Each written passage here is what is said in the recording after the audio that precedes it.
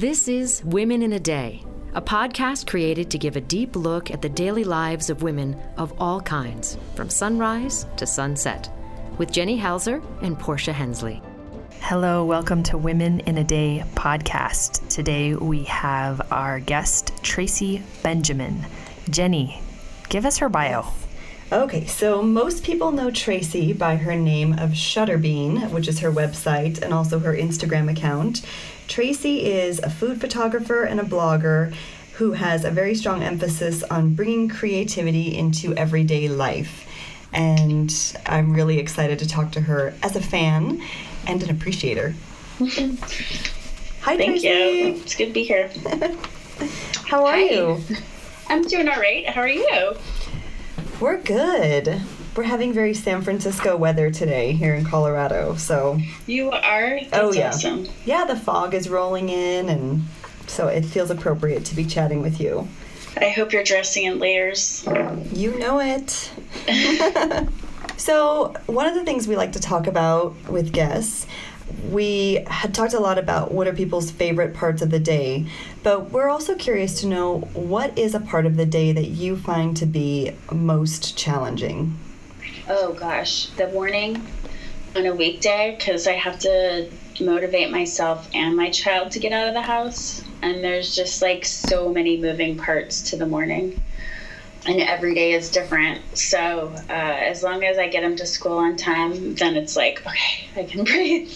And he's 9, yes? Yeah, 9 and in 3rd grade, my son Cooper. Do you find it easier now that he's getting older, or not so much? Yes, because now I can tell him to make his lunch, and so that's great. But he's like a dilly-dallier. So is mine. Oof. Yeah, and like he will fight me to brush his teeth. Like he won't brush his teeth, and then it's just like back and forth, and I just don't know how people can leave the house without brushing their teeth. So it's just like a mental fight in the morning when I'm trying to wake up, you know. They say you get the kid you need. So I bet that means that you're like really type A and organized, and We've moved past that we get battle the dilly-dallier. in my house, and we now have the one of like the fight to take the shower.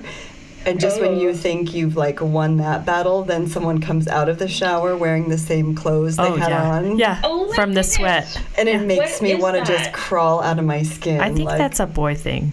maybe Yeah, it Cooper will is. put on his old underwear after he showers. It's like, wait, what? But the lazy part of me then is like, well, but that's less laundry. So- You're like, well, he wore that for maybe 5 hours. If he didn't Just flip 'em backwards. exercise, like- Turn those undies inside out and you'll be just fine. And that's where the sniff test comes in. I'm really God. starting. I'm a late learner. I'm a slow learner when it comes to this. But I'm like, okay, it's all the stereotypes are coming true. These are life skills. We have Totally. to teach him that. So yeah, the morning I would say is probably the most challenging. What's your favorite part of the day, Tracy? Ooh. I like the evenings after my son goes to bed because the house is really quiet and it's like my brain isn't interrupted by kids stuff. So I can get really focused, and that's when I do most of my writing work for my blog. And I really love editing photos. It's like people play Bejeweled on their phones, but I just love editing photos instead. So I get into really good creative zones in the evening. And then sometimes if I've done all of my work, then I can just like loaf and watch TV. So I would say evenings. Do you find that most of your days look the same, or no? I have the whole school routine to kind of pin my day down, but every day is really different. It's like, what can I accomplish today? That's probably the most challenging part as a freelancer, is trying to schedule my day, because I'm super schedule oriented, but then I fight my schedule back and forth because I get really bored. Tracy, They're tell not the us same. for our listeners and for me who aren't as Blog savvy. stalkerish as Jenny is. Tell us how you got into, because I know a little bit. I've seen your Instagram and I've seen your photos on Shutterbean. Tell us how you got into that. How did you become Shutterbane, and what is it all about for your elevator speech? Let's see. I started my blog 11 years ago because I was really into Flickr. Do you know Flickr? Yeah. Yes. And I really enjoyed the photography community. Were you a photographer before? Yes. Okay. I went to art school, Okay. and I just felt a little bit lost because I wasn't putting my art into practice, and I was working in an office, and people were starting live journals. Do you remember those? Yes. Yeah. Live journals, and I had one. And then from LiveJournal, I started to get into Flickr, and then I realized that I had all this work that I wasn't doing anything with. So I had my boyfriend, who's now my husband, I had him create a website for me, and it was, Shutter, as in, the camera Shutter, and Bean, because that was the nickname that he gave me. So Cute. I started it 11 years ago. The internet was a little bit different. But Very different, yeah. The reason why I started my blog is because I wanted to be accountable to my creativity. It also forced me to think about my life in a different way and meet people online. Found a lot of friends through my website because it's easier to attract like-minded people when you're putting yourself out there. So yeah, I just have been keeping it up for the past 11 years. I started out taking pictures of stuff around the house, and then I started challenging myself to do recipes, and it was a great way for me to practice my photography, which is what I studied in school. And then I mixed the graphic design background that I had in with it. And so over the years, my work has totally changed. And it's really cool to see. It's been like this online diary of my creativity. I know it's a big, it's a big discussion among people who have a blog or a website of like, when do you leave your day job to pursue that full time? But I imagine for you, when you started this 11 years ago, that was not really a thing in the way it is now. So what was that like? No, it's really funny because if you go back in time and look at old blog posts, you can see that people used to comment. It used to be like more of a community, and then a conversation, I think. Yeah. When I first got into it, I never thought of monetizing my blog. I never thought of sponsorship. I never thought of any of that. So I didn't go in with those intentions. It just sort of morphed into that. I feel a little bit sorry for people who are starting blogs now because there's so much pressure to be successful. And that pressure just was not there when I started. It was just like, here, share. Here's some pictures, I totally agree. And I think start a conversation. One thing that you are excellent at is deciding which parts of your life and which parts of your day to share. And I see so many people now that you can tell it's almost like a feeling of resignation. Like, if I'm going to make this successful and get followers and all that, I just have to share everything. And I have to be constantly doing it. And I really... it's very tough. I totally sympathize with people who are trying to get any kind of traction because there is sort of that expectation now that you just totally give over your whole life.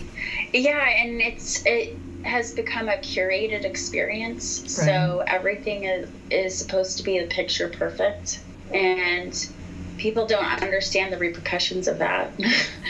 They don't understand how other people interpret that information. And it can also really alienate you. That's not something that anybody really talks about. How so? Like, for example, here I edit photos, right? I edit them. I make sure to remove, like, crap that's in the background, whatever.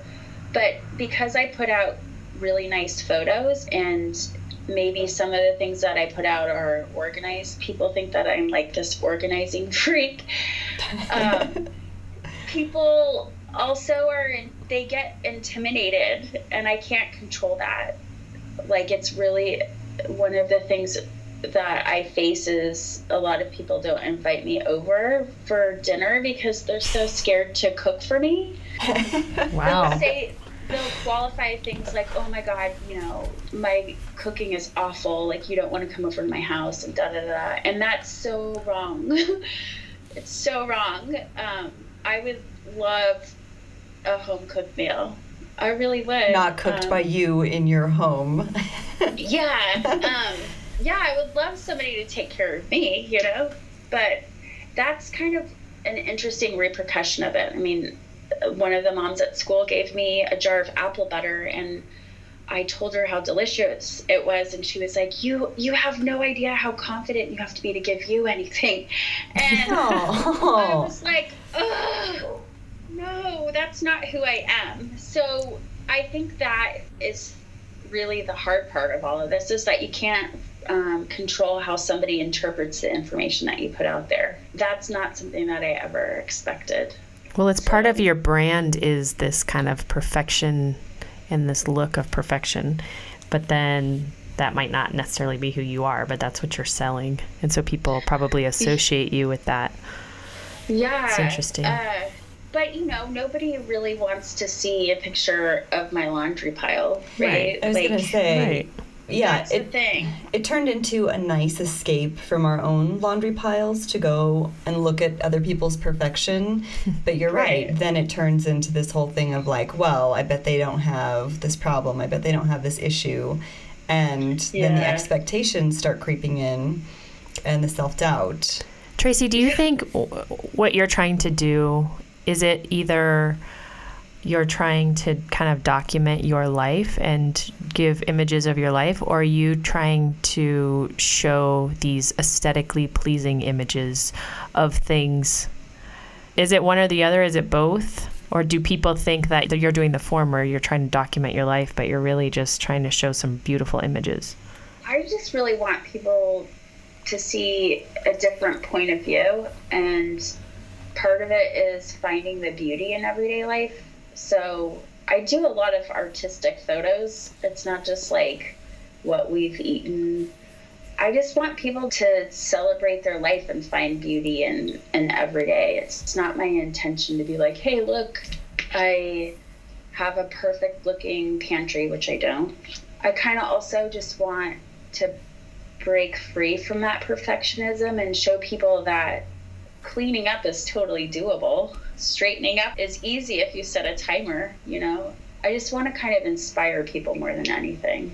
And that's why I kind of play around with Instagram stories, because I don't want people to think that I am super anal and very serious. And I think Does that make sense? Yes. And I think that you're bringing creativity into everyday life is something that has really touched on something with a lot of people. And just from what I've seen as a casual observer, it's really grown. Yeah. Because I do think of you as like the master of rituals, and you are so good about bringing little rituals that anyone can do in 5 or 10 minutes, no matter where you are. What are some of the ones that you think people find the most inspiring? Can you tell us about some of those, like the handwriting club? Oh yeah, I started an Instagram called the Handwriting Club because I read this book called You Can Change Your Handwriting and You Can Change Your Life. I'll send you a link to the book if you want. I started to make this shift a couple of years ago.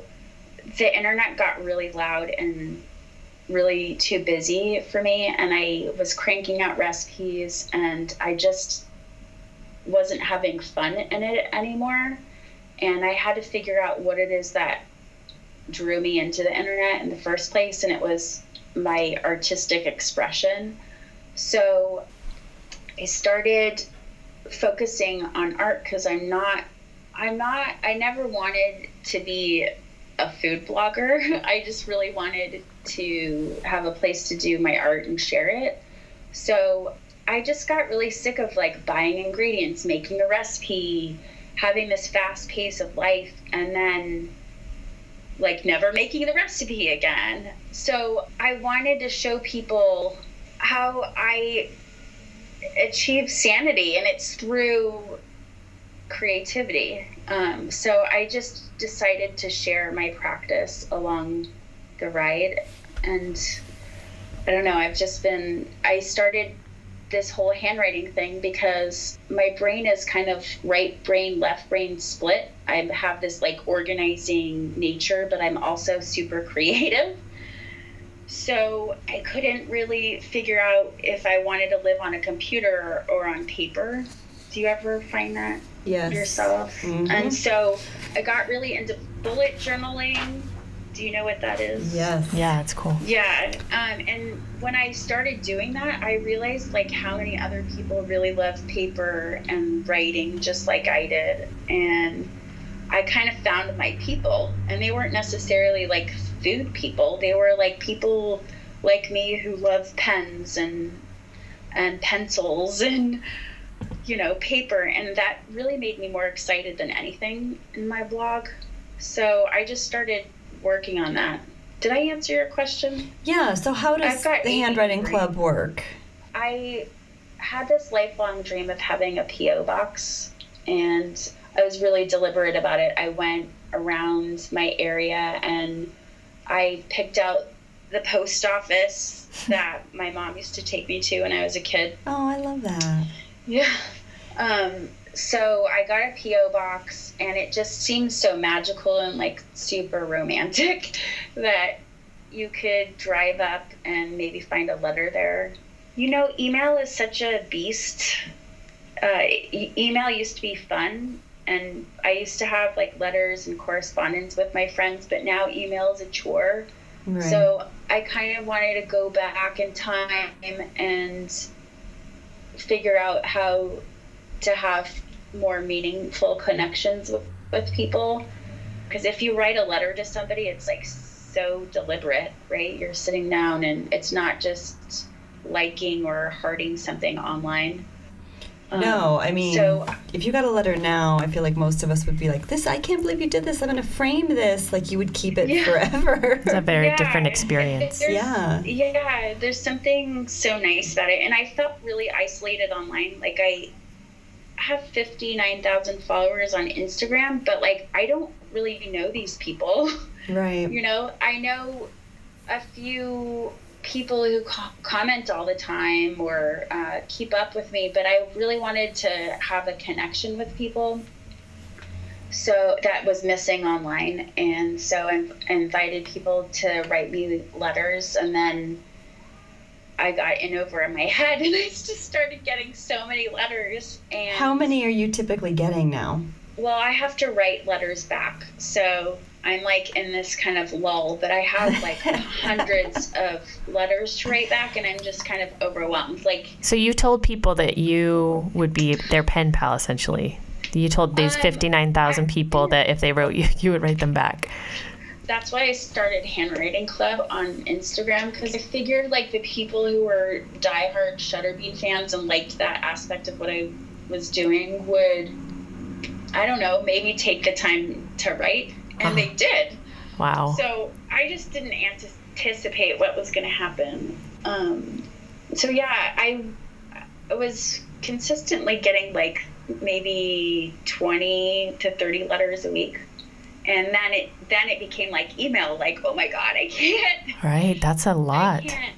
So it's kind of like a be careful what you wish for. I have a little 9-year-old pen pal, and he's too hard to keep up with for me. Yeah, we have a little badge buddies program at the police department. It's cute. Oh wow, my son has 2 pen pals through this Handwriting Club. It's That's pretty cool. Cute. So I'm curious to know, like, when people send you these letters, I'm guessing it's one of those things, like, once people actually sit down to write a letter, it's like the well is open. Yeah. And so I'm guessing they're not just like, oh, what a fun idea. Like, oh, have you read this book? I'm guessing you get some pretty intimate content. They're all pretty amazing. Some people will pour their hearts out in a letter, and it's unbelievable. There's such a level of intimacy in writing a letter that you don't get from an email or just like a message online. Yeah, some people have told me like some of their deepest secrets, and it's pretty awesome.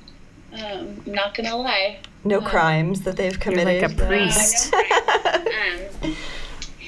I get a lot of really good feedback about what I'm doing, so that's really helpful. And my mom died in around Thanksgiving, and so after she died, I just got hundreds and hundreds of letters from people, and that kept me going. I'm sure. Because, yeah, it was insane. So yeah, I just really wanted a more intimate connection with people, and when you get to see people's handwriting and you see how people decorate the cards, and people send me quotes because they know I love quotes, and some people, this woman sent me this box and it was full of all of her old watercolor supplies.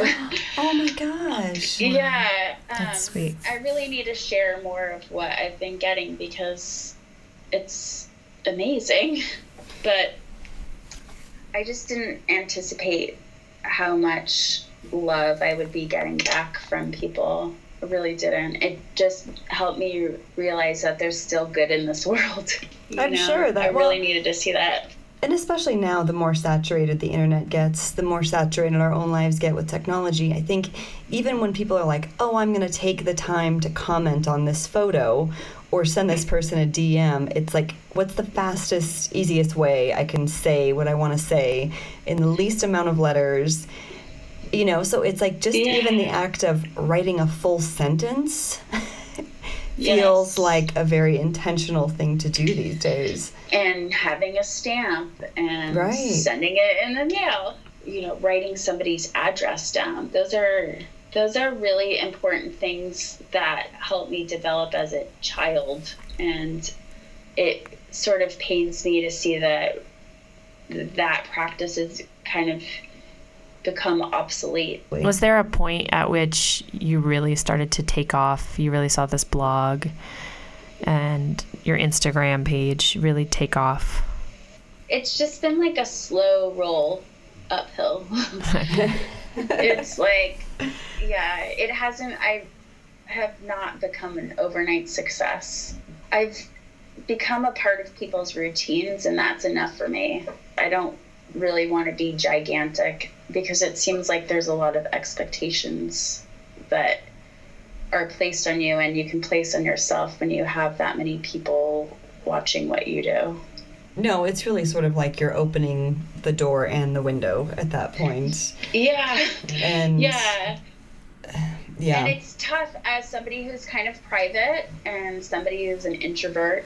It's a lot to handle sometimes being online.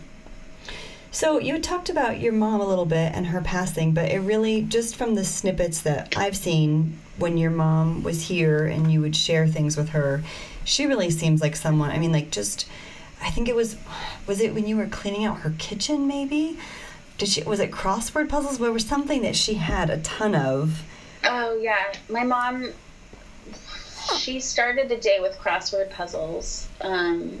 She did that for many, many years. My mom was so smart, and she loved challenging her brain. She was really sharp. And so when I was cleaning out my parents' house, I found so many crossword puzzle books. And I don't do crossword puzzles. I really like word searches. That's where my brain goes. And so I figured, I know that people who love crossword puzzles love them. So I went and collected them, and I went around my area, those free libraries, the mini libraries. Do you know what those are? Yes. So I went around town and I dropped off my mom's crossword puzzle books and I spread them out in my community just to make sure that somebody else was getting good use out of my mom's books. So it felt really nice and a really good way to honor my mom, Talking about just authenticity and being genuine, one of your favorite hashtags of mine is keep grief weird. So, oh, yeah. Can you talk to us a little bit about that? Yeah, I started that after my mom died because, to give you a little background, my mom died. She went into the hospital the day before Thanksgiving, and then she had sepsis in her stomach. So she had this major infection that we didn't know about, and it took her life on Black Friday. So the day before, I was in Thanksgiving mode. I was like ready to have people over at my house, and which is probably a really big thing for you with what you do. Well, to give you background, I've spent every Thanksgiving with my parents, and my mom was like really traditional, and the past 5 years I started hosting Thanksgiving. So I was in Thanksgiving mode, you know, and also as a food blogger, that's kind of my wheelhouse. Right. Yeah. So Thanksgiving I was like big. ready to share all of that, ready to like tackle that, and then my life just changed. And so my mom died, and then it was Black Friday, and I went online and I was looking at my Instagram, and people were getting excited for Christmas, and they were showing all their Thanksgiving meals, and I was like, this is so weird. I didn't have Thanksgiving, and we're already in Christmas mode. It felt like I was in a coma. I don't know how to explain it other than that, but I really didn't like what I was seeing on the internet because it was so different than what my reality was. Right. And so life just felt really weird, and I didn't want to fake anything that was going on. I didn't want to be like, oh, we're having wonderful Christmas and da-da-da-da. It just didn't feel genuine to me. And I also, when I started sharing some of the stuff that was happening after my mom died, like going through her stuff and finding like 80 pairs of reading glasses. Well, that's the thing, because it wasn't like your mom was ill. It's like she was just removed from her everyday life. Yeah, when my dad found my mom, she was making pumpkin pie. So, she was like still doing her regular stuff. So, it was just a very weird time. And it still is a weird time, but when I started sharing my journey, so many people were like, me too, and oh my goodness, I can't believe that. And I just wanted people to know that grief is a weird thing. It really is. It's like, especially a parent, and I'm 38, so I'm relatively young. It's just so weird. So I don't want to gloss over what has happened to me. I want people to understand that grieving takes time. It's a very weird process. And when somebody who normally would have helped you through the experience is the one that died, it's just even weirder. Right. And yeah, the timing of that is so tricky because now you're a parent, so that's like a huge time of the year when you have this sense of responsibility to your own kid to like, we're gonna do all the normal stuff. Sure, I'll make you hot cocoa and like then I'll go cry in the bathtub. I was to tell you the truth, do kids listen to this podcast? I mean, my 11-year-old does our website content, but he's a pretty... he won't judge.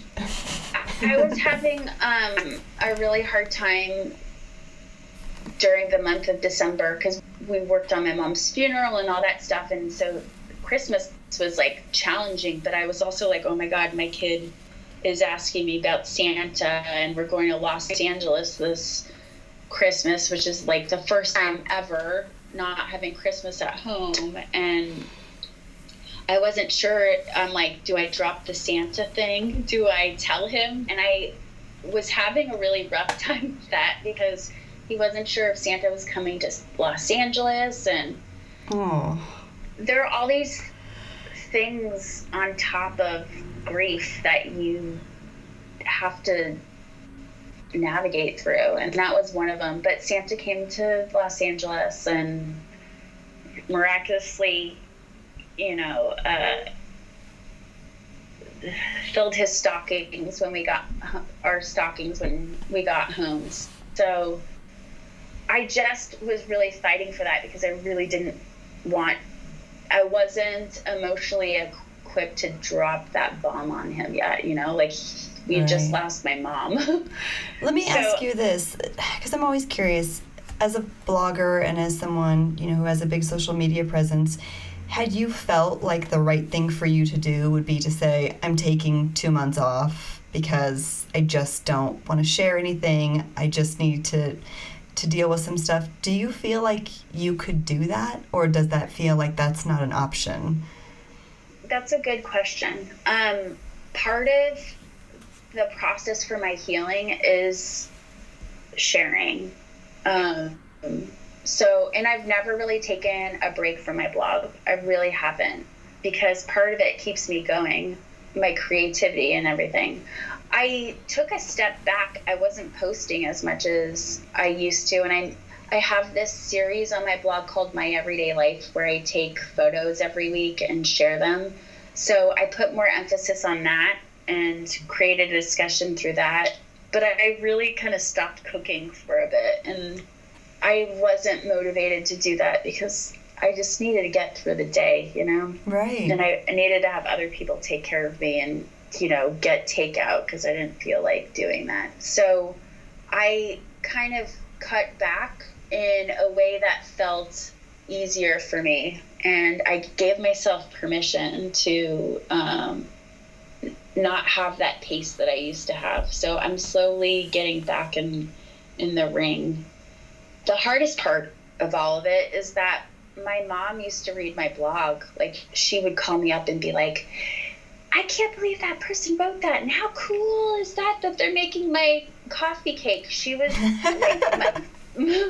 she was my number one cheerleader. And so I didn't always have the best relationship with my mom, but our relationship really flourished when she got to see a different side of me. And that was through my blog. That's interesting.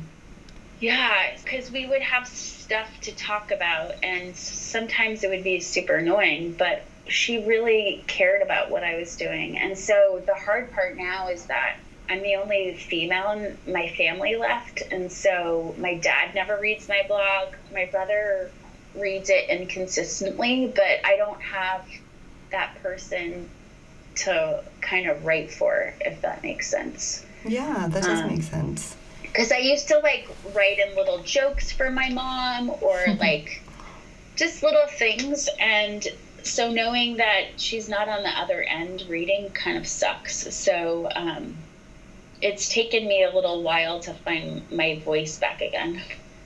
Thinking about your mom reminds me a lot of my grandmother, and she was a big letter writer. And if we'd be out at a restaurant or something, and if she had a bad meal, she wouldn't say anything to the waiter. She would just set down her silverware and say well, when I get home, I guess I know what letter I'm writing. And but there was so she was she wrote letters to complain. She wrote letters to say good things. But there was always that cooling off period. There was a nice tone to it and a very positive tone.